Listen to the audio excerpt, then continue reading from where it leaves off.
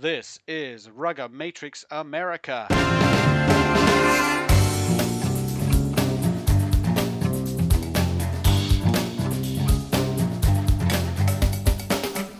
Hey, welcome to the show, everybody. This is Alex Goff, editor-in-chief of RugbyMag.com. And don't forget that there's an awful lot of stuff you can do at RugbyMag.com. Obviously, you can go on there and check out the news that we have every day. You can also subscribe, and that'll allow you to get on and see our fabulous monthly magazine, Rugby Magazine, and some exclusive columns by a variety of individuals, including Shalom Suniula, USA Sevens player, who does a great monthly column you shouldn't miss.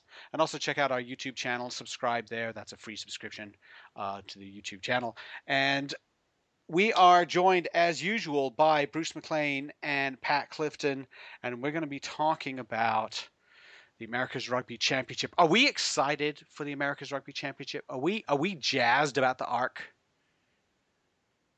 I mean, I don't know how jazzed I am. Jazz. Do you feel the jazz? I mean, it's always kind of exciting when you look at guys who get a new chance at maybe making the national team, guys that are coming out of college or that we've written about in the clubs.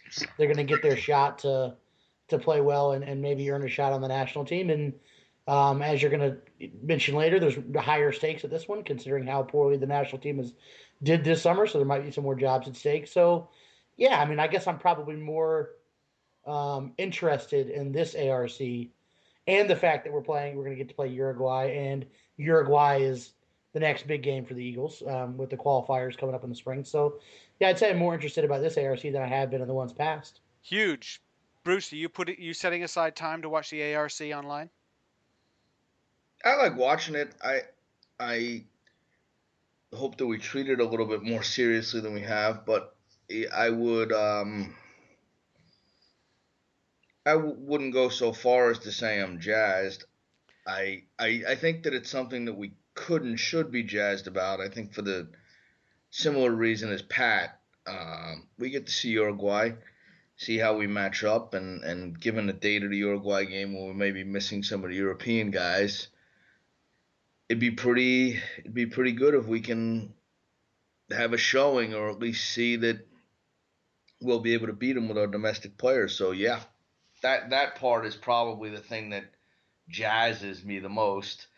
I wish that it was something where it was a good lead in and everything, but I don't know. We shall see. I think is that your jazzed voice? We're there. What? Is that your jazzed voice? Because it's not a very jazzed voice. Yeah, I'm not jazzed. No. I'm not unjazzed. I'm just not. I think that I'm more classical music. All right. We'll be right back. We're going to take a break. We're going to take a break here on Rugga Matrix America. We'll be right back. Talk about the America's Rugby Championship, the ARC, the ARC. We'll be right back. Rugby fans, don't forget that the USA Sevens International Rugby Tournament is not that far off. The USA Sevens will bring 16 of the best international teams to Las Vegas on January 24th to 26th. Yeah, it's 2 weeks earlier this time, and don't forget, there's also the Las Vegas Invitational. You're a rugby fan, and you're also a rugby player, and the LVI has competitive opportunities for sevens, 15s, young, old, and in between, high level, or just here for the fun. It's all in Las Vegas. Everybody's here for the fun in Las Vegas. Go to USA7s.com for more. Well, we are back on Rugga Matrix America. And first, before we get it, we wanted to talk about some specific players, make some speculations. But the deal about the ARC here is, as Pat said, this is a huge thing. In my opinion, it's a big deal, this ARC, and partly because the USA men's national team is performed so poorly this year, 0-7, that there are jobs to be had, and it's not like last year. It seemed like that Mike Tolkien was looking for depth, but he wasn't looking for a starting player. He went really young. He took a few flyers on a couple of guys, a rugby league guy and a couple of college guys he didn't know anything about. And some of those guys made the team. John Quell made the team, and Cameron Dolan would have made the team. From his performance at the ARC. Dolan got hurt. And we've seen in the past, Samu Manoa made the Eagles. The first time he made the Eagles was because of his performance in the ARC. But overall, not really taken it seriously because whichever coach has been running the Eagles has already got his team in mind. He's looking for one or two guys, so he sort of looks at it to get some playing time for somebody, or throw somebody in a situation he's not ready for, just to see how he responds. This time it seems like it's more like, show me what you have.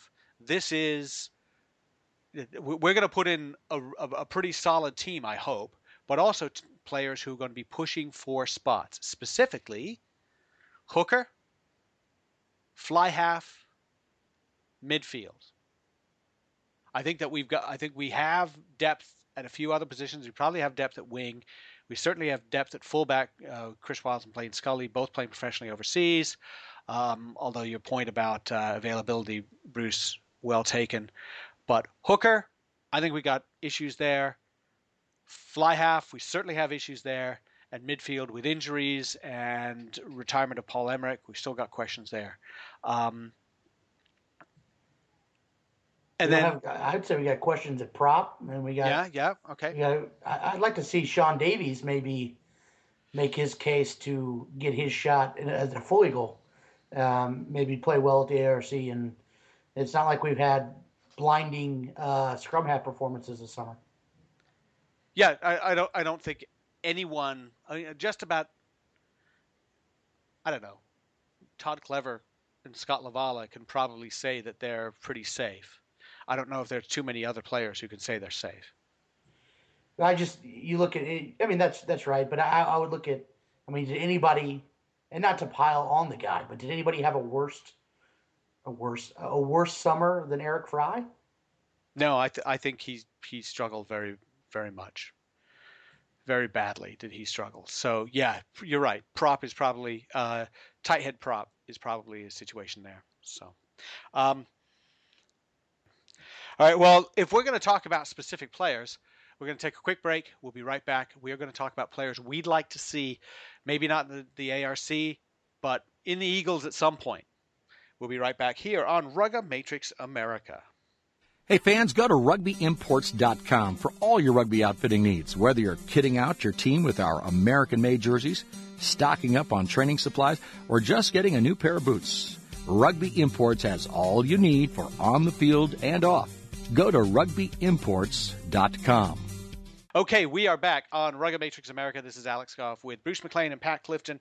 We're talking about the ARC. We're talking about the Eagles and really the struggles they've had.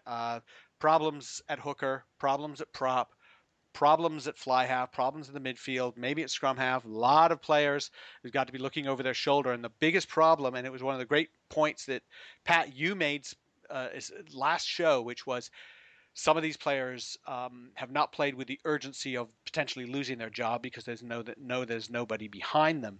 So let's get some people behind them. Let's look for some players that we would like to see, and we would like to see perhaps push for a spot. So I'm going to ask you guys each to come up with, we're going to go around twice. So we'll each come up with two players, but I want you to just give me one player. And I think, and Bruce, you told me about this, so I'm not going to take credit for this. The most important thing is you can't just be an overall good player. You have to be amazing at something. And this is something that I remember Tom Billups used to talk about this when he coached the national team. Win something, whether it is if you come to camp and you're struggling in certain areas, but if you're great on restarts, if you're amazing on restarts, well, then there's a reason for a coach to keep you. But if you're sort of just at every ruck, but you don't knock anyone back, or if you're at every ruck and you don't steal the ball, or if you kind of run and you kind of pass, but you don't do anything special, then why would you unseat somebody? So, Bruce, since that was your idea, give me a player. I think that you look at a person like, say, Nick Barrett he played for the U.S. under-20s from Minnesota. He's 6'4", 240. He had been a little bit thinner. He's only 20 years old. While that's not the biggest cat in the world when it comes in terms of height, he kind of plays a little bit taller because he's got long arms. But really what he brings to the table is go forward. he makes things go forward. He's a good carrier, making the ball go forward, but he's also a really good defender, and he knocks people backward.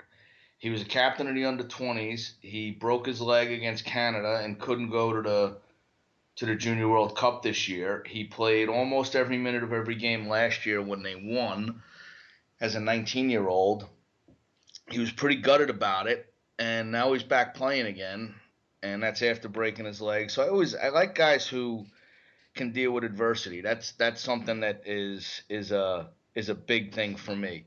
On top of it, he's very strong. That's good. So he can catch balls from the line out. He played exceptionally well against Graham Harriman, who is an Eagle. He's got aerial skills in the kick return. And when he was younger, he used to be a fly half. So his defensive ability is not only in close in the pillar A-B spot, he could play a little bit wider out in the C, D, and E spot and be pretty comfortable in making defensive plays from further out in the midfield. He's a good line-out lifter. He's primarily used as a jumper because that's just where he is. But he's in a daily training environment at Spearhead. He has to play with big guys, and he has to show his contact skills against Patrick Latu. But he also has to show them against Charlie Baliero, who played for Sale for 8 years and who be eligible to be an Eagle in a year. I look at a guy like that and say he's got a great attitude. He's a hard worker. He's aggressive, and he's in that kind of environment that we want. And I think that's kind of guy that I'd like to see. And when what we were talking about before is that you can't, like a guy like Peter Dahl, who's an awesome club player and has really been an awesome servant to rugby in America. He's pretty good at everything. And in club level, he's really good at everything. But at international level, he doesn't bring something else to the table offensively, defensively, over the ball. He doesn't have he's not a great line-out guy. He's not a great ball carrier. He's not the smashing tackler. He's not. He's a good rucker, but so you can't hang your hat on saying I'm gonna set the game up to make this guy do this because he's awesome at it. Like you can set things up to get guys carries. You can set things up to do things that they are awesome at. And obviously you want to have guys who are awesome at multiple things, but that you take what you can get. You gotta be really good at something. You got to bring something. Right. And I think that this guy can bring that something to the table. No, I think it's good, although I think he's hurt right now. Short-term hurt. But he'll be back, if nothing else. Nick Barrett, no relation to Danny Barrett or Neil Barrett from Cal, by the way. So there's just another Barrett. Okay, that's good. Well, Pat, you give me a name. I'm a name-dropping kind of guy. So I'll mention a couple names that I'm not going to talk about. One is Dave. He's already said him. I think he definitely needs to get a shot as a full Eagle. Another one is that I would love to talk about is Adge McGinty, but he's not yet eligible. But I think he's a shoo-in when he does get eligible. So those guys are names I'll drop without using them as my official pick. Okay. The next one, then my first official pick would be Max Deasheval from the Denver Barbarians. Max is a guy who's been around for a long time. A lot of people know him, played at Colorado. He certainly had no shortage of an opportunity to turn people's heads. But he's not a very big guy. He's definitely not an exceptionally fast guy. And I think that's the biggest knock on Max is that his speed is below par. But Max has a good pass off of both hands.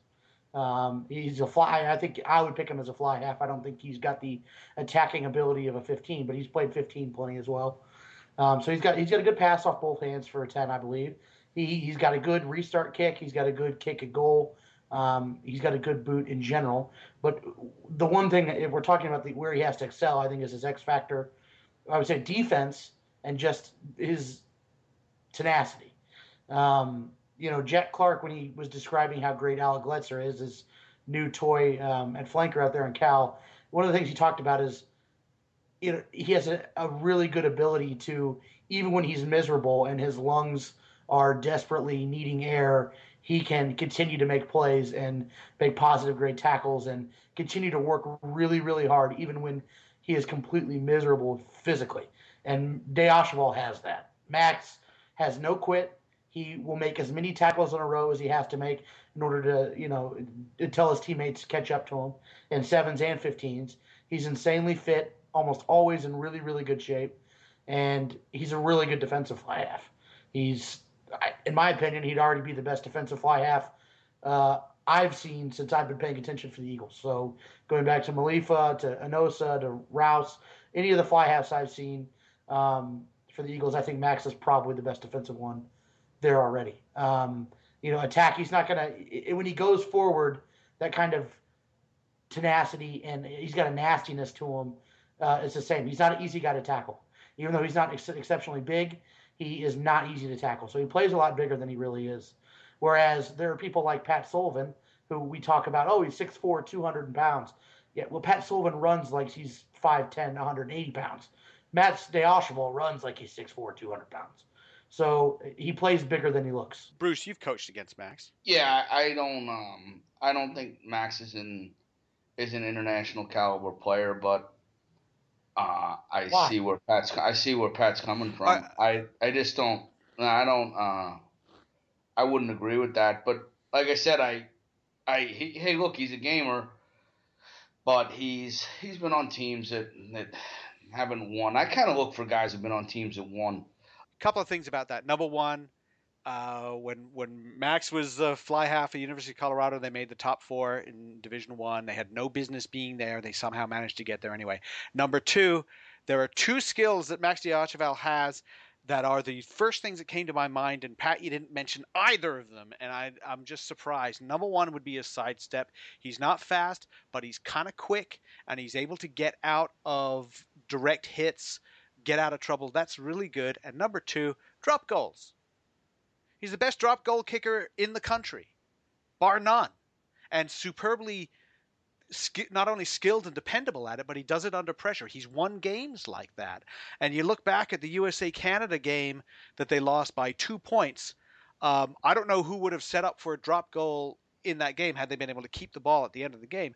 But if Max had been there, he certainly would have done the job, and he could have done it from 45 meters. Well, when I said he's a great kicker, I meant in every aspect. You said every other thing other than drop goals, so I had to go in drop goals. I meant comma, etc. And in that etc. would have been covered drop goals. Sorry. It's okay. I got my guy. I have an issue at hooker. I think that Chris Biller has been under criticism for his work rate, and he picked it up a little bit last year, but it's dropped again.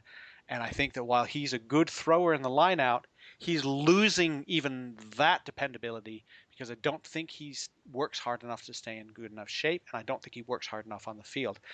And the guy I'd like to see get a shot, get a look, would be Cameron Falcon. Now, he's very young. He's just aged out of the under-20s. He played for the under-20s last year when they blew away every other team in the Junior World Rugby Trophy in terms of line-out accuracy. He was fabulous. And the number one skill he brings is the ability to throw dependably, accurately, in the line out so that they win ball. That's number one skill. But there are some other skills that he brings to the table. First of all, he does get around the field. He's a very, very physical player.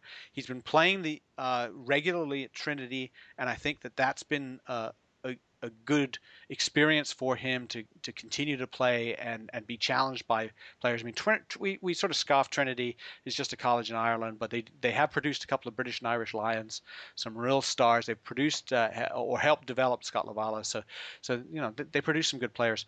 But the other thing about Cameron Falcon, you think about the fact that the U20 team had Mike Teo was probably going to be their hooker, and he pushed Teo out of that spot because Teo was sort of an X factor kind of guy, and they were able to use him at wing and center because Falcon was so great at hooker. So he's young, but then so is TT Lamacitelli, and Lamacitelli got capped at 18, and I think I'd like to see what Falcon can do. Well, I don't know that Falcon pushed Teo out of the hooker spot so much as Teo's versatility allowed. You got to get your best 15 players on the field. But if so in order to do that, if Teo Falcon was couldn't able have to. done it, if he wasn't playing superbly well, would they have moved Teo, or would they have kept Teo at hooker? Well, as long as he's playing better than who would play at center, then they would have played him at hooker and So put Teo. okay. So he's a better hooker than the other outside center they had. Is the Right. center. Okay, I see. That's logical. I'll take that. Bruce, it's your turn. You got your second player. It'd be easy to coach against you guys. My second player would be Benji Goff from Life University. Nope. As I think that Benji was probably Life's best forward this year. McGinty was their best player, but he really turned that Life team and got them go forward. I think that the thing that Benji brings a lot of things to the table. Again, very similar to my previous pick. He's a 3-time All-American at Tennessee, and 2 of them were in the centers.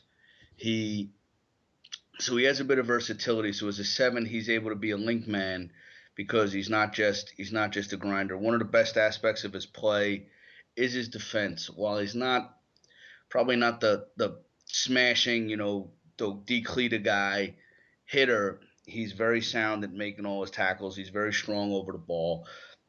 But what he really does is when you provide him with an opportunity to make a play, he does it. He can turn over balls into big gains. He sees the field really well. And he was the guy in the forwards for Life that really got them jump started. They have powerful guys in Sullivan, they have powerful guys in Headley, but somebody has to jump start that attack, especially off of fractured play and broken play. And on top of the fact that his work rate and his tenacity often creates those opportunities. He creates the spilled ball. He creates the pressure situation for a block kick. He's actually very good on line-out overthrows or just, down ball and line-outs. So I think he brings something to the table. He'd been hurt for a little bit, and I also, again, I like the coming back from adversity. I'm a big fan of that because I think that when you have a guy who has a stick-to-itiveness to want to get to it, that shows that he has a mental mettle that he's able to bring. So Benji was, like I said, he was the best forward on Life in my opinion this year, and having played them 3 times, I think we have a pretty good knowledge of the Life team, and I'm really happy put him forth as a person that I think would be effective. He's very, very good. Just Benji Goff is no relation to me. Neither is Benji Goff's little brother Alex Goff any relation to me.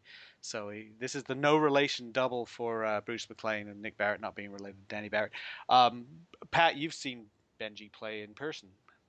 He's a grafter. I mean, he's a heck of a player. I agree with everything Bruce said about the guy, and he'll get his shot. Not only he deserves it, he's going to get it. He's kind of a no-brainer guy in my opinion. And yeah, he's not a very large guy, but as anybody will tell you, a lot of really good, great international 7s aren't great guys. As long as they have really good work ethic and can physically handle the load, that's what you really need. And I think he can do it. So yeah, Benji's a stud. Unfortunately, we've seen a lot of domestic number 7s. We say this is the guy's the best number 7 in the country. Going into international play, it's much harder, and maybe that's just a case of the ARC is the right place for somebody like Goff to get in there, or some of the other people who are trying to get into the number 7 position. Maybe that's the step because they have to learn what the physical aspect of international rugby is like. Pat, what's your number 2? My number 2 is a guy named Ed Mills. He plays for the Kansas City Blues. He played with them last season as well. I think maybe just in the spring, maybe not in the fall. I'm not 100% sure on that. But he started with the Blues last year. He's an Irish guy, been in the States since probably 2007, 2008-ish. So he definitely qualifies residency-wise. He moved over here to do grad school at University of Kansas, and was playing for their social men's club for a couple years and just, I mean, I remember him putting in like 8 tries and helping KU beat my Division III men's team by like 90 points a couple of years ago. He's an outside center, fullback kind of guy. You could put him on the wing if you needed to. He played in the Munster setup over in Ireland, played in the All Ireland League for Dolphin. He played at Edinburgh College as well, so he's got a lot of experience. Obviously, he grew up playing the sport, but he has got a really great step. He's got good speed, not great speed, but good speed. A fantastic step, so he can make something happen when there's not a lot of green in front of him or a lot of space to work with. He's got a good foot, obviously a good pass. He's a really strong defender in terms of he doesn't give up on plays, so he'll chase guys down and make tackles. He's not going to knock. He's not a Miles Craigwell. He's not going to knock anybody out. But he's also been known to catch a ball at fullback and go untouched for an 80-meter try. So he's pretty dangerous in that. And I think that the reason he should probably be selected, or maybe he'll get a shot, is kind of like last year this time we were talking about Cornelius Dirksen. He gets his cap as an Eagle, and I'm sitting here wondering what the heck is Cornelius Dirksen doing? He's not an Eagle. But Tolkien liked him because he thought he was dependable. He wasn't going to make mistakes. I don't think that you're going to see very many mistakes out of Ed, but he has a lot more upside than a guy like Dirksen did. And he's bigger than Dirksen, and he can play more positions than Cornelius could. The bad thing about Ed is he's going to be 28 this year, so he's not a young guy, but he is definitely Eagle eligible. And in my opinion, he's the best Eagle eligible domestic fullback in the country. I think the best fullback in the country is Morgan Finley for Lindenwood, but Eagle eligible, in my opinion, it's Ed Mills. And I thought when you said he plays well when he has a lot of green in front of him, or doesn't have a lot of green in front of him, I thought you meant he plays well even if he's not paid very much money. Well, I don't think he's ever been paid to play. He's an architect, smart guy. So he and his background. We were talking about Mills before. His background. He's like that movie Play On, right? Celtic League guy who comes to Kansas City, except the guy in Play On wasn't particularly smart, whereas Mills has actually got a brain. And the guy in Play On also came over to kick for the Chiefs. Wandering around Kansas City naked. Naked. For those of you who haven't heard, is there a similarity to that? I don't think so. He's always been clothed when I've seen him.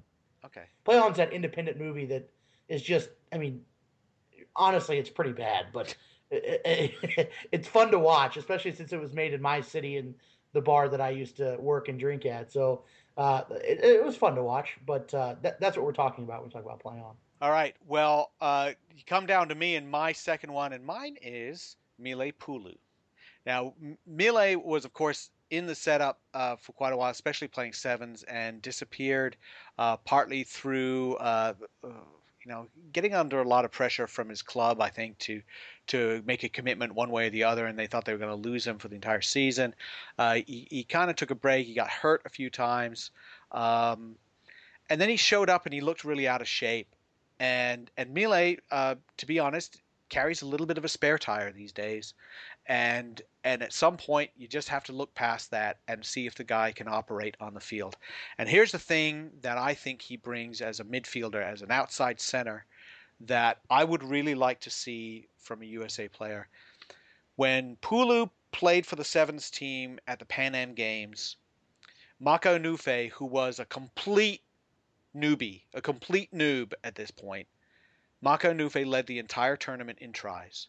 And I was there. I watched the whole thing, and the reason was Pulu gave Onufe a pass right on the hands every single time. Onufe didn't have to slow down. He didn't have to change his line of run. He didn't have to do anything except put his hands out, catch it at full speed, and off he goes. If we have a guy who can pass like that, then we've got something going with the amazing wings that we have. If we have a guy who can offload out of the tackle, which Pulu does extremely well, that's so much of San Francisco Golden Gate's game, then we have an attack that could actually work. So I would like to see Pulu come and instead of somebody checking out and saying, well, he's got a little bit of flab around he's got some love handles, or he doesn't seem tough enough because he's actually very soft spoken, or maybe he doesn't have to play an awful lot of defense. It seems to be a lot of criticism on defense on San Francisco Golden Gate players, maybe because they don't have to play that much because they beat so many teams by so much, or they dominate the ball well. I don't know, but why don't we just see him play a game of rugby and see how he goes? And that's why I'd like to see him either in camp or at the ARC. I want to see him put in the number 13 jersey and see if he can set free somebody like Ed Mills or somebody like Miles Cregwell, or pass it back inside to Sean Davies. I don't know, but give him a shot, show what those offloads and what that passing can do for the attack. Definitely like you guys' second round of picks better, and I don't know Mills, Pat's guy, but what I will say that Pat is really good at is seeing athleticism.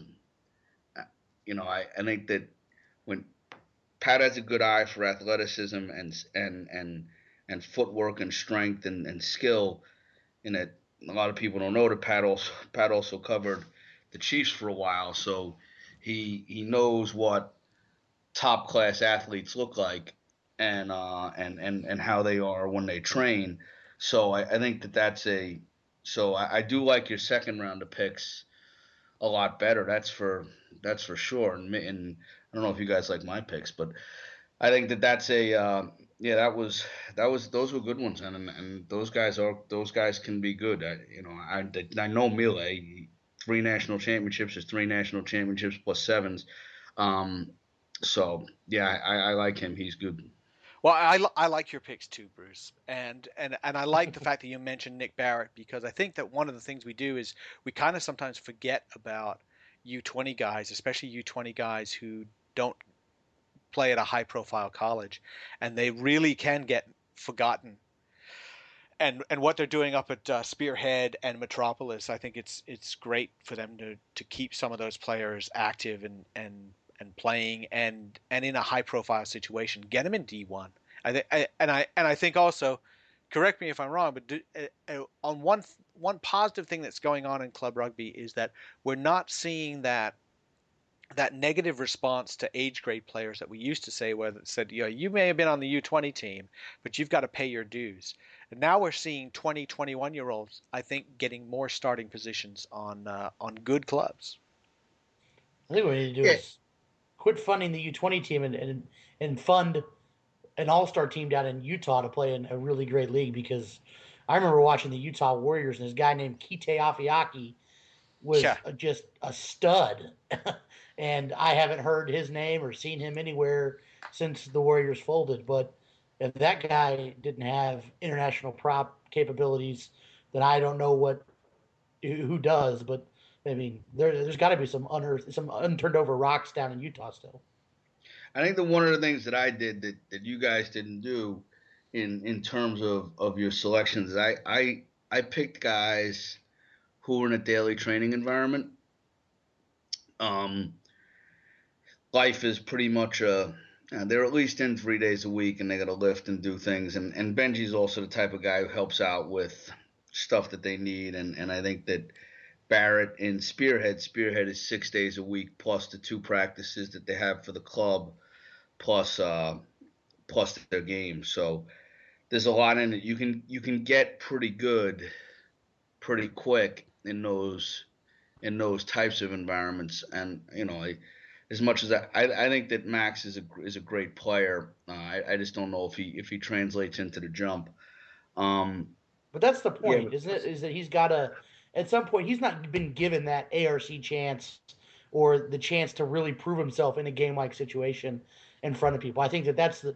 That's what this is. Might have been putting that guy under the light. He might have been in the NA4, but that was a long time ago. Prove us wrong, I think, is the thing. And I also, by the way, Cameron Falcon's in a daily training environment too. But just. Yes. Yeah. I think we should name just throw a couple names out there real quick of people that you'd like to see without a whole lot of comment. I think Molney Rouse, 3 national championships, speaks for itself. Has to be a reason to look at him. Either you like him or you don't like him, but the fact is he's won national championships, and is a ringleader for that team. And you look at a guy like a Danny Barrett, you got a X factor. That guy's got X factor written all over his face. He knows how to play rugby, and he's a tough son of a bitch. And when that comes, those are two guys that I would look at as well. Whether you like either one of them or not, Danny's an animal, and Volney wins. And there's something to be said for a guy who wins. Now, I'm not saying to pick him. I'm not just saying something to be said for a guy who wins. I guess if we're throwing a couple, two, I would say, and I'm going to throw another Denver Barbarian out, but Taylor Howden. He's got a little bit of the Ville-Pulu syndrome in that he's round in the middle, and that is probably why he hasn't been called up for higher honors. But that kid can play, and he can play 15 or 10. And can he play at the international level? I don't know, but he deserves a shot to prove that he can't. And then this is a guy we know is down at the OTC, and as Alex mentioned, maybe he doesn't make I guess you didn't mention, but maybe if he doesn't make the 7 squad, he doesn't stick on with them, is Zach Mizell. I think he could be a 10. I think he's played a lot of 10 in his career and would have played it at Arkansas State, except for it was one of those Teo Falcon situations where in order to get the best 15 on the field, they had to put him at center. So I think he could play at center or at 10, and I think he deserves his chance to prove that he can't. Can I ask a question? Last year in the ARC, wasn't it Mizell who made that really nice break? I know that Eric Duchel, who's another guy who's a fantastic athlete, kind of fell off the face of the earth. I mean, the only thing I remember about the ARC last year is pretty nondescript and poor performances all around was Duchel's break and another break by Mizell. Yeah, only two things I remember about anything. Mizell, the other guy I thought played relatively well was Dean Garicki, and he's still around. Possibility. Last year was kind of a weird thing. Cameron Dolan had his moments, got hurt. The guy who played himself out of contention completely was probably Taylor Mokate, who we haven't seen hide a hair of him since he played. But I was looking at the squad, and maybe finish with a look at last year's squad to see what happened to them. And by the way, we mentioned Mike Teo. He's kind of I think he's a 7s guy, but we'd like to see more of him, and that would be another guy I'd probably bring up. But last year, Nick Wallace, Zach Fenolio, Derek Asbin, Stan Moali, Tony Papura, Tim Paulson, Tom Katzfei, Nick Savetta. Another guy I think we'd see more of, he's playing pro in Italy now, Graham Harriman, John Quill, Chris Headley, Taylor Mokate, Eric Duschel, and Cameron Dolan. So some of those guys went up, like Dolan. He moved up. Asbin, he's playing in South Africa. Quill moved up, and now he's hurt. Savetta moved up. And some of them moved down, and that would probably be Mokate and Paulson. I think Fenolio moved up as well. Nick Wallace is kind of even, probably.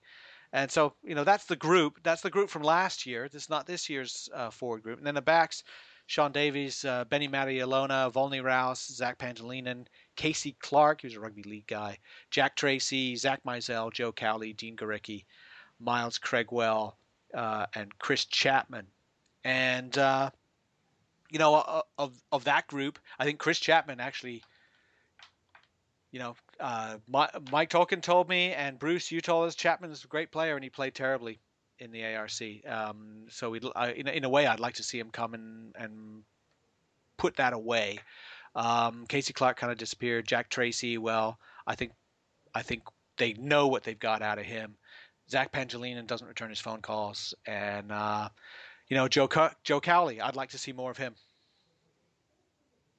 I think Casey Clark was having a hard time fitting his head through doors while he was at the ARC. So I think that was part of the problem with him. Yeah.